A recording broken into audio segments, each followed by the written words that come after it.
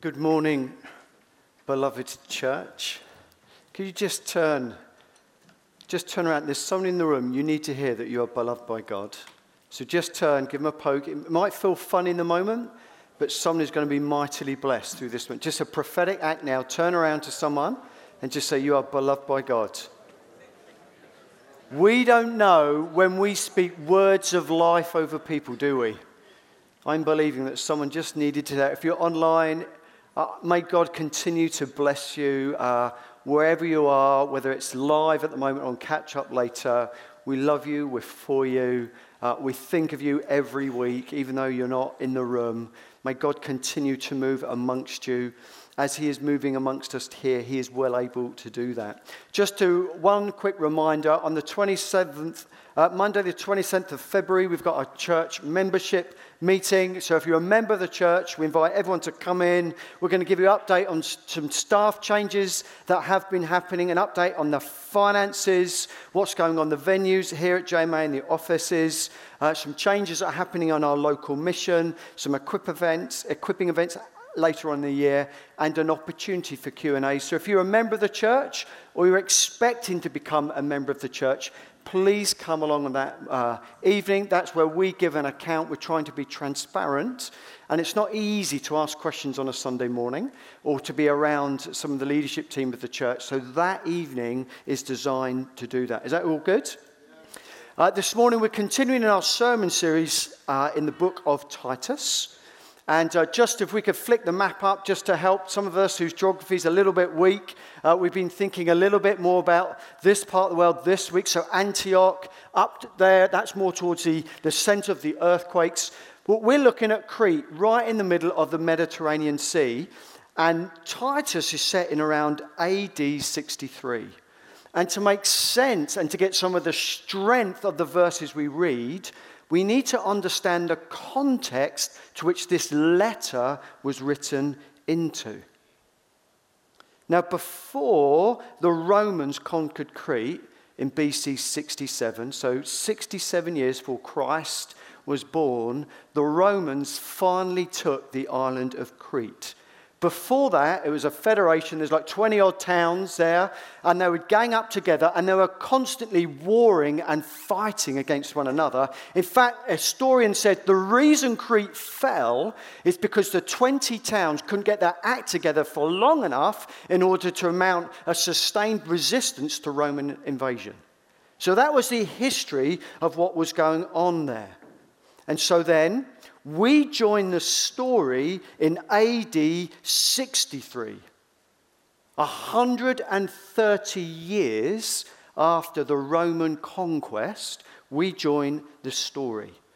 Now, 130 years is a long time to build a deep resentment to oppression, occupation, taxes, that all gained to serve Rome and not you. That's 130 years of deep-seated, family-built-in feuds on top of the historical feuds you already had with existing towns that you've been warring against for centuries. And bloodlines and feuds run deep, even when there's a common enemy against you. Remove the enemy, you fight each other. So that's the context that the book of Titus was written into. So when Paul and his team are church planting, and now Titus is reading this letter to these young churches that have been established in Crete, that's in the background. And we need to be reminded of that because we're going to look at two verses this morning, and the radical nature of those could be lost to us if you're unaware of the history of Crete. I like history and I like geography. But if you don't have that understanding, you'll miss some of the richness, the depth, and the radical call that the gospel has on people. All good? Let's move on. So we're going to read from Titus 3, 1-2. Fasten your seatbelts. It's going to be a bumpy ride in Jesus' name. Here we go.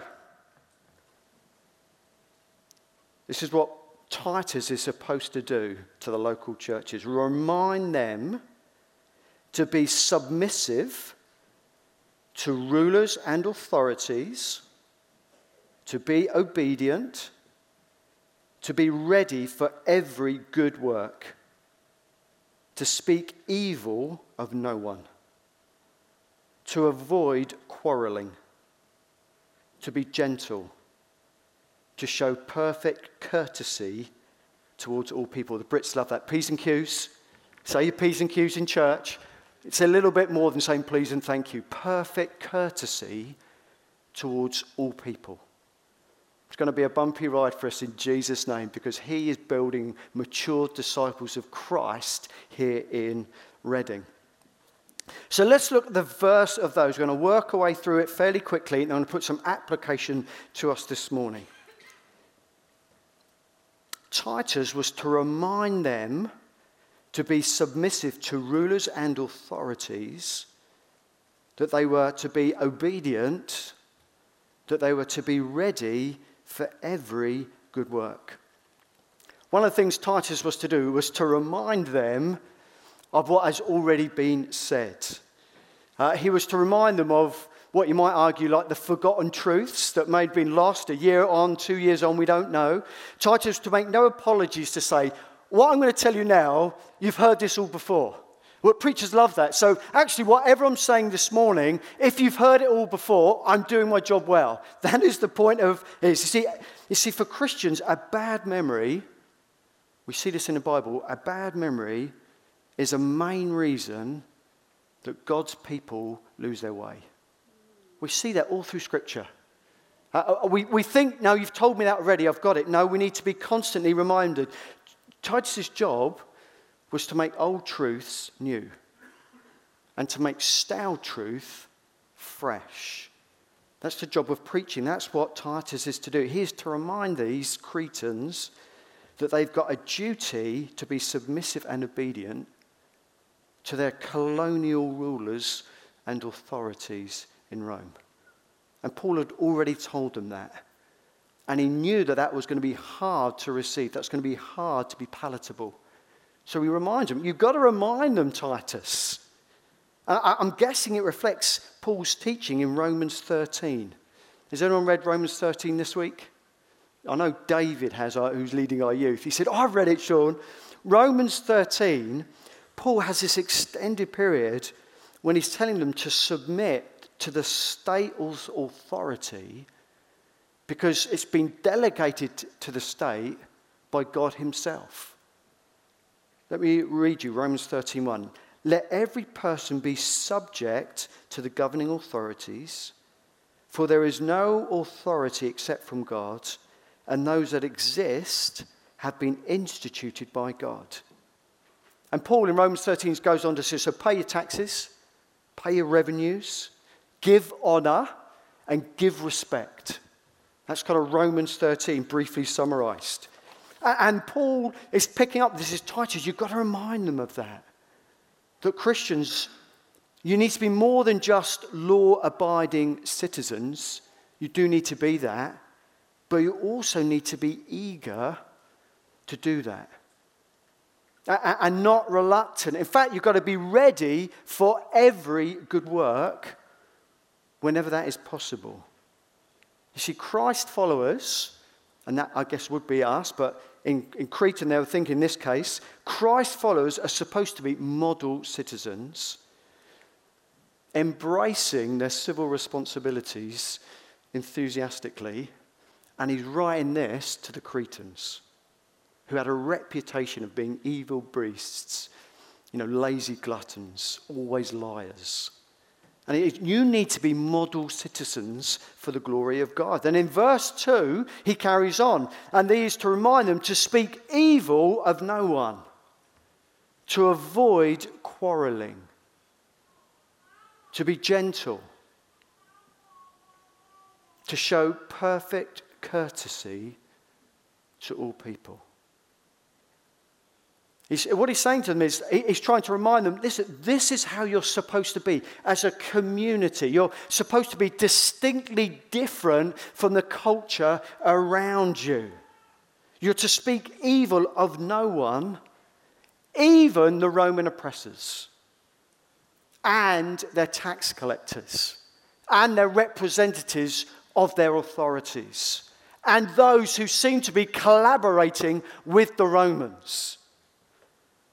I mean, this culture had baked-in frustrations. You do see that, don't you? They've got these baked-in frustrations, and each time you saw a Roman soldier, each time you got engaged with Roman administration, each time you encountered a symbol of their oppression, now whether it's their shrines everywhere or other Roman things, they were not to speak evil of that. They were to avoid quarrels. And realize they were known for infighting between cities. So they were to avoid quarrels, presumably over things like fishing rights or access to water or the prices in the markets if you weren't able to travel to other towns, you were stuck in your market. Boundary disputes. I mean, there were normal people like, who's ever been involved in a boundary dispute with their neighbour?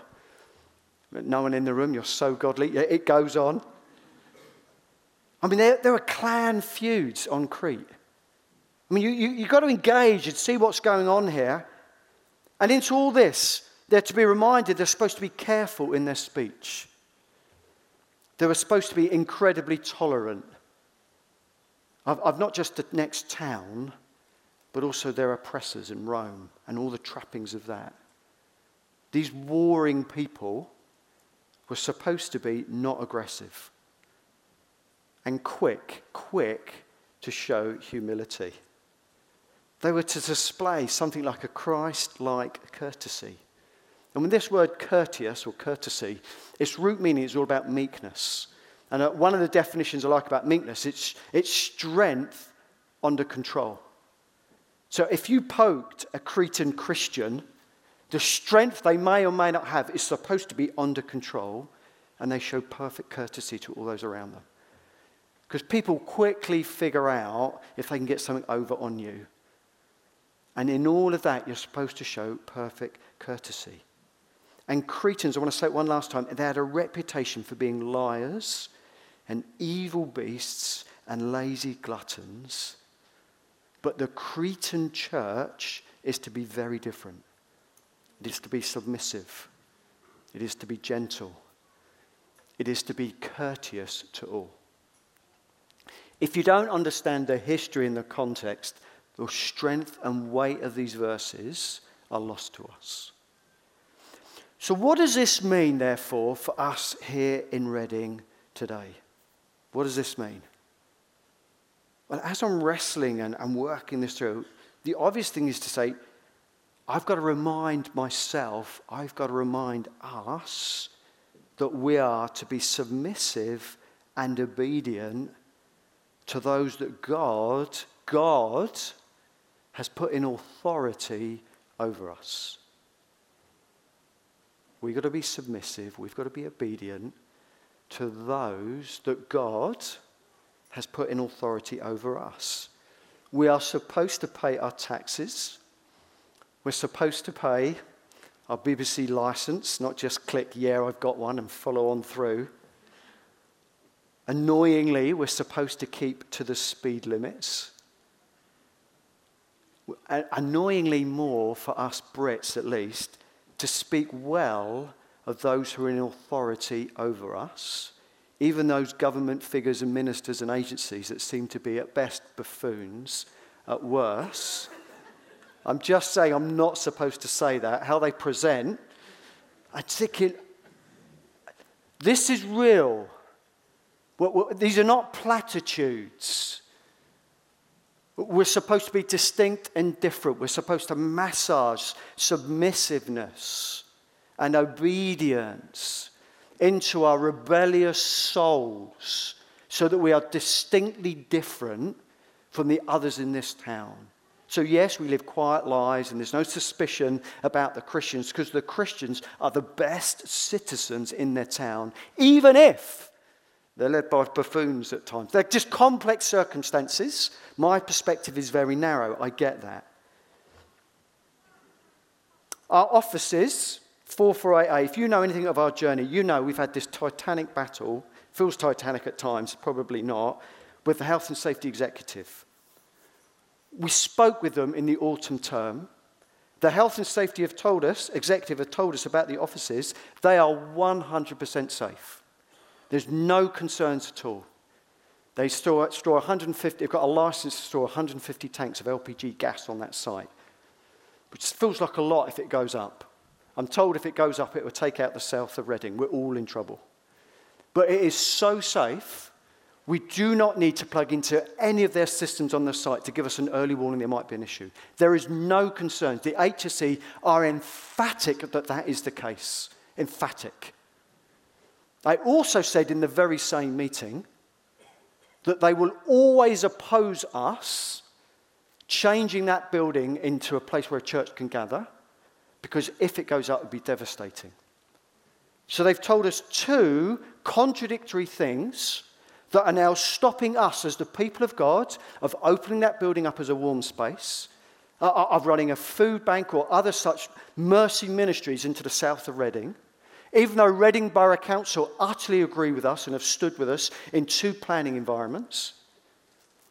They have told us two very conflicting things. What are we going to do?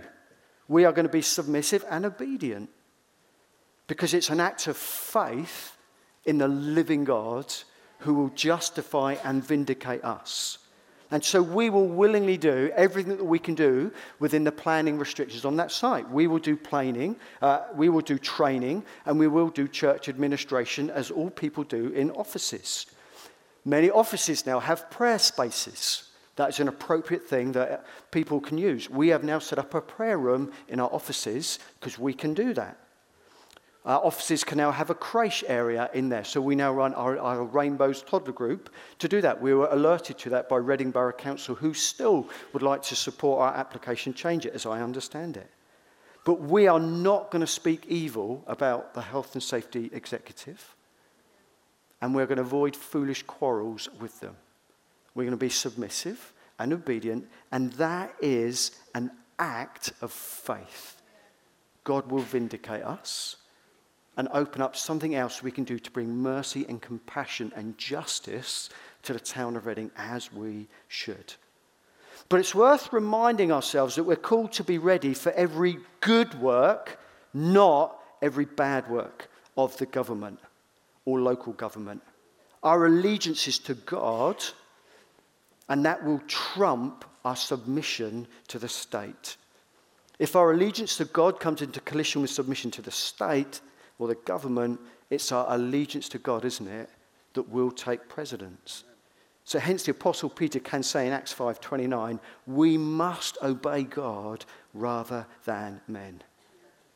And we will be prepared to suffer the consequences of that. Please make sure you're clear, whilst we're being submissive and obedient to the government, we are super clear of where our primary allegiance is, and we will be obedient to God rather than to men, and we will suffer the consequences in faith in Jesus. You up for that? You up for that? You're very serious this morning. I guess it's a heavy text, isn't it? Come on, we're making disciples of Jesus. We're going to remind them, be submissive and obedient, and we're going to be ready for every good work. We're going to be ready to serve our local communities whenever we have the opportunity.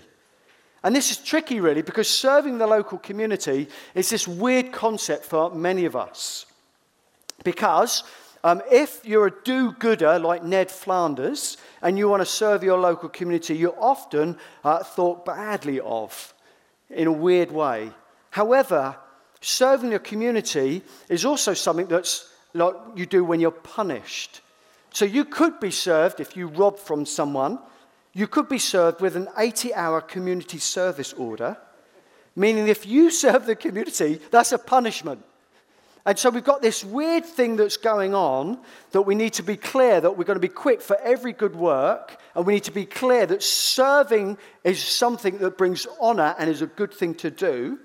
And also recognizing that, well, in terms of our readiness to be ready to do every good work, that we are a work in progress.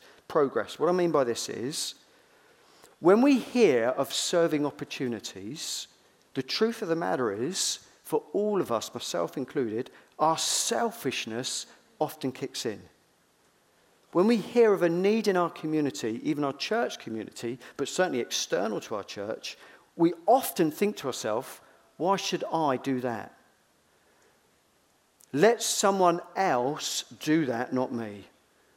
And our selfishness condemns us to a life of boredom, not joy. See, we all need to be reminded that true life is found in serving others. I want you to know that.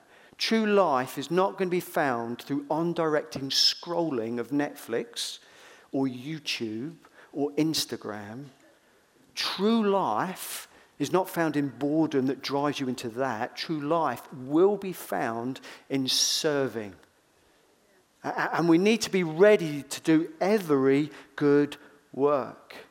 So if you're bored at home or during the week, isn't it better either to serve your household or your community rather than just scrolling and killing half an hour? Just do the washing up, do the hoovering, pick up the litter outside your house, offer to cut your neighbour's garden, something like that. Be ready. Are you going to be ready? Have you set up your Be Ready accounts yet? Flick up the Be Ready account. So this week, British Gas on Wednesday dropped in 67 quid. On Thursday, I was able to give into the Catalyst Fund because I was ready. The money came in, the money went out. We want to be ready for every good work. If you haven't already, take a photograph of that and just ask God. Even this afternoon, none of you got your cameras out. Have you all got this? This is the one time I'm encouraging you. Be ready. Come on. There's families out there. There's Christians out there. This money will get sent, I expect, to Christians or partners in Syria who are going to bring resources when they're finally able to buy it to people we don't yet know. But our money can do that. We pray and we give and we serve as best we are able. So I want to remind them, first of all, to be submissive and obedient, ready for every good work, and remind them that churches be different. Paul's intent is that these newly planted churches in Crete, these churches are supposed to be markedly different from the communities they serve. Now, Paul's been to Crete. He's met, lived with, eaten with Cretans. He knows their reputation. He knows their poets said they're liars, evil beasts, and lazy gluttons. But he said, you're supposed to be different. You are to speak evil of no one, to avoid quarrelling, to be gentle, to show perfect courtesy towards all people. Speak evil of no one, show courtesy to all. There's something about us and our interactions with the communities around us. We're to demonstrate the multifaceted wisdom of God through us. How we relate to one another, how we relate to the town around us. And this is driven by the gospel being outworked, being massaged into our life. That Jesus came, he lived his life, not just as an example, but as a preparation to die in our place, that he was our substitute, that through his death and then his resurrection and now his ascension into heaven, and that he is returning and will judge the living and the dead and bring justice and make pronouncements over circumstances so they are fully just and full of mercy and compassion. We can trust that judgment that is going to happen even if we can't get it sorted now.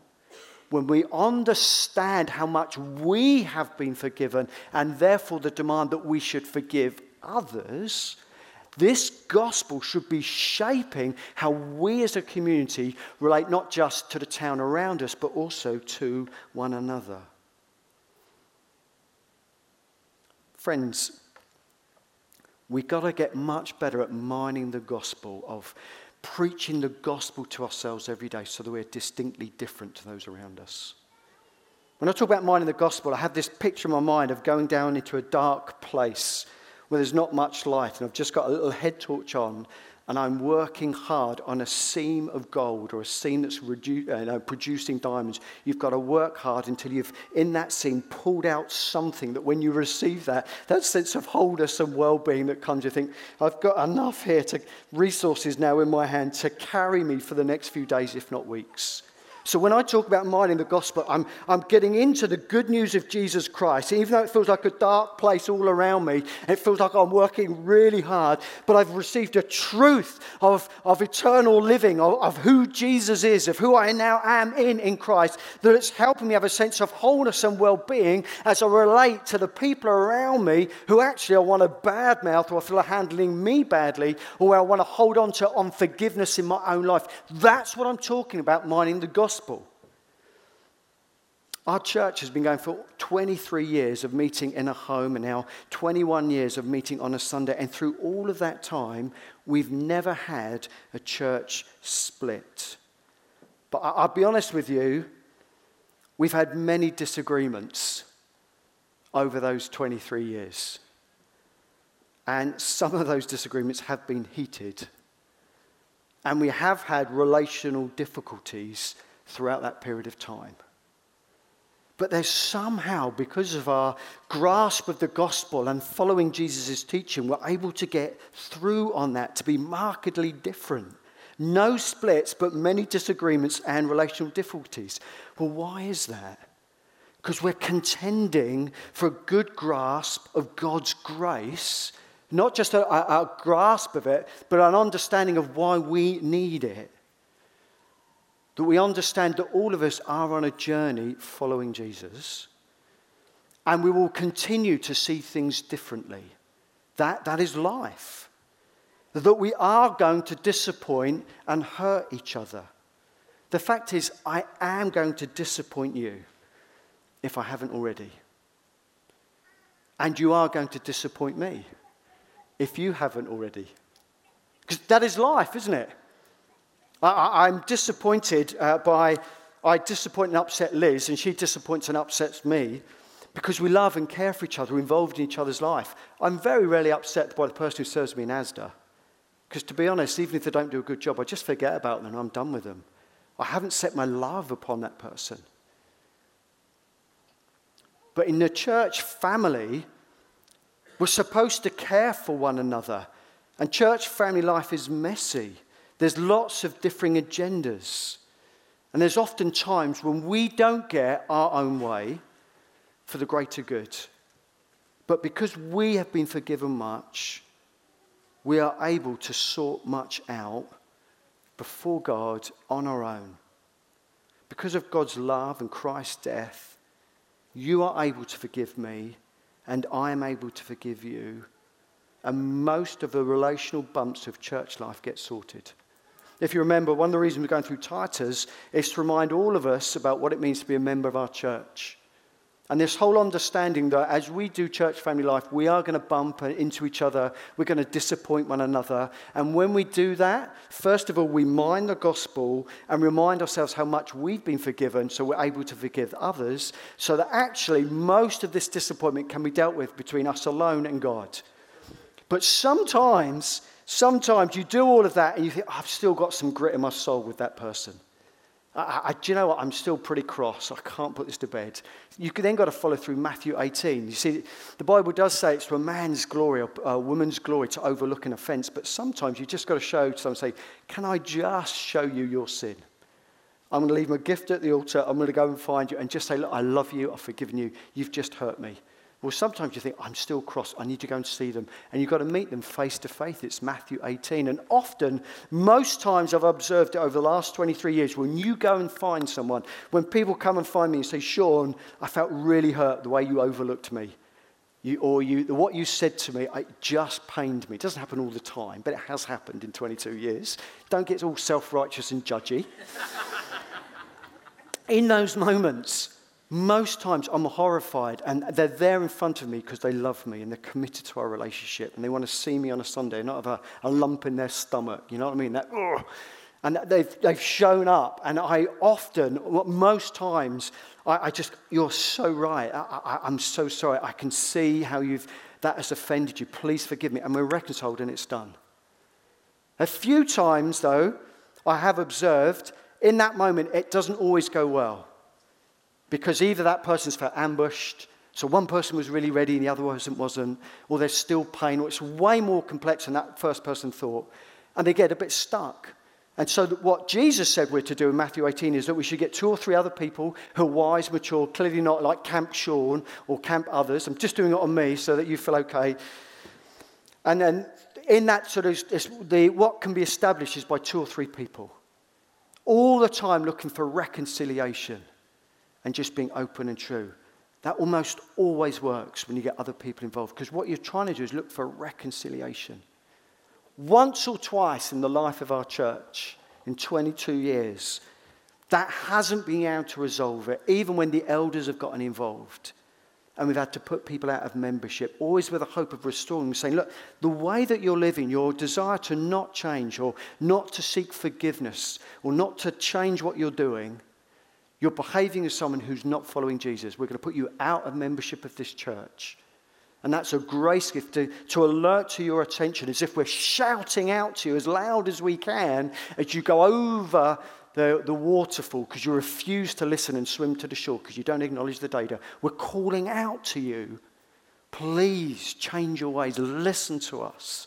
We love you. We want you restored and back with us. Once or twice in the entire life of our church. But it will happen. Because we're all sinful, broken people living in a very complex world. And so we need to remind ourselves that it's important to follow Matthew 18 so that we don't speak evil of people. That we avoid quarrels. Now, a quarrel is when you have a heated debate about something actually is quite trivial. When you see the destruction in Turkey and Syria, most disputes feel quite trivial right now. So we must avoid quarrels. It doesn't say avoid disagreements, but foolish quarrels or quarreling. We need to preach the gospel to ourselves. And when we do that, this church will be distinctly different to those around us. You see, here we preach the gospel to ourselves. We're committed to good relationships. We're happy to disagree, but we're not going to quarrel. We are going to forgive others as much as I have been forgiven. And where possible, we're going to talk to people face to face, desiring good relationships. And we're going to keep pressing on when it's really, really hard and everything in you wants to hide and run away. I'm so sad when people just leave the church rather than sort stuff out. It's really hard sorting stuff out. It's way easier to leave. But you're no different to the town of Reading if you do that. You're no different to your colleagues in the workplace if you do that.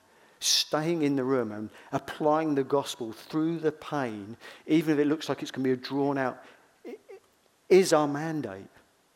That's how we're distinctly different. And we are going to endeavour as best we're able not to speak evil of no one, and as best we're able to have meekness, to show strength under control, to show perfect courtesy to everyone. You see, the church is to be different in how she treats people. We don't get it right all the time, but the gospel compels us to go again when we fall short, when we fail.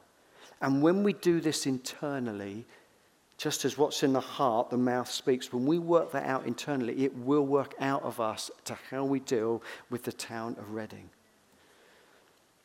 Titus said this, remind them to be submissive to rulers and authorities, to be obedient, to be ready for every good work, to speak evil of no one, to avoid quarreling, heated debates about trivial things, to be gentle, to show perfect courtesy towards all people. Essentially, we've got to keep turning our gaze to Jesus so that we are distinctly different. William Barclay, I read this, it just captured my imagination. He said this, the welfare of any community depends upon the Christians within it demonstrating Christian citizenship. I found that a really profound thing to chew over. Just chewing that over. Any community, its welfare depends upon the Christians within it demonstrating Christian citizenship. Being submissive, being obedient, speaking evil of no one, not quarreling, being gentle, as best we're able, expressing perfect Christ-like courtesy to all those around us. Are you up for that? If someone from the band can come back, I'm aware that as soon as we talk about relational conflict in the church and how the church is to be different, to be viewed distinctly different, that creates pain. Because you're carrying unforgiveness, or someone won't forgive you. You're estranged from someone. And I don't want a long queue of people who are cross with me at the end of this. That's just not helpful for me. Try and sort it out between you and God.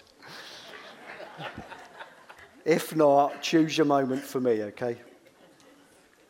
I'm just trying to take the heat off you, but you need to feel the weight of this. We need to feel the weight of this. We're supposed to be distinctly different. Excellent citizens in the town of Reading. That's our calling. But if you're able to, could you stand?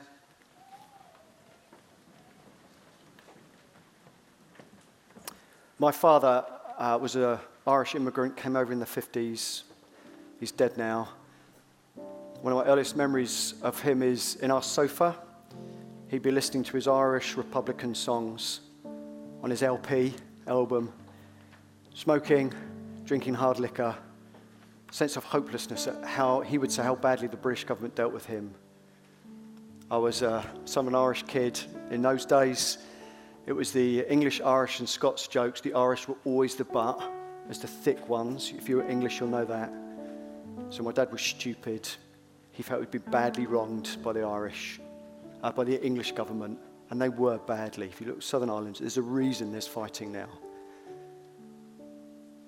But there was a hopeless despair of my dad as I see him smoking away, getting drunk, listening to these rebel songs that he esteemed so highly as an immigrant in a foreign land. Recently I sat with another couple out of Africa, listening to the pain that's caused them because of the colour of their skin, the lack of opportunities they felt there because of the colour of their skin, and the maturity that they spoke about it. They didn't speak any evil. They were avoiding quarrels. They were so inspiring, their gentleness, as they talked about how they felt because of the colour of their skin. And the maturity of Christ, the contrast between my father, who's now dead, and I honour him and acknowledge his pain, and this glorious couple in our church family, mining the gospel. We want that for all of you, to be like the couple in our church. Real pain, just for the colour of their skin.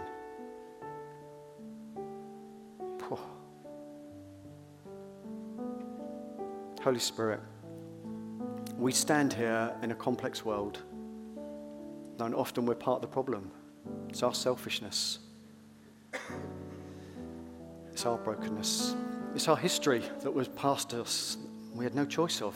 I want to pray now. Come, Holy Spirit, lift up heads that have dropped to see the glory of Christ. Holy Spirit, help me to mind the gospel even now. To mind the gospel, to see hope of the vindication that is coming, where justice and mercy and compassion is perfectly outworked, and that great day of the coming of the Lord. But until that day, I pray for grace upon us. We're distinctly different. We'd be model Christian citizens, speaking evil of none, avoiding foolish quarrels, gentle to all, perfect courtesy to all those around us. Please, O God, let grace abound. Pray for healing even now, hope. Hope now, healing, grace. A jewel of the gospel to drop into your hands even now. We've been mining away, you're tired, it's dark.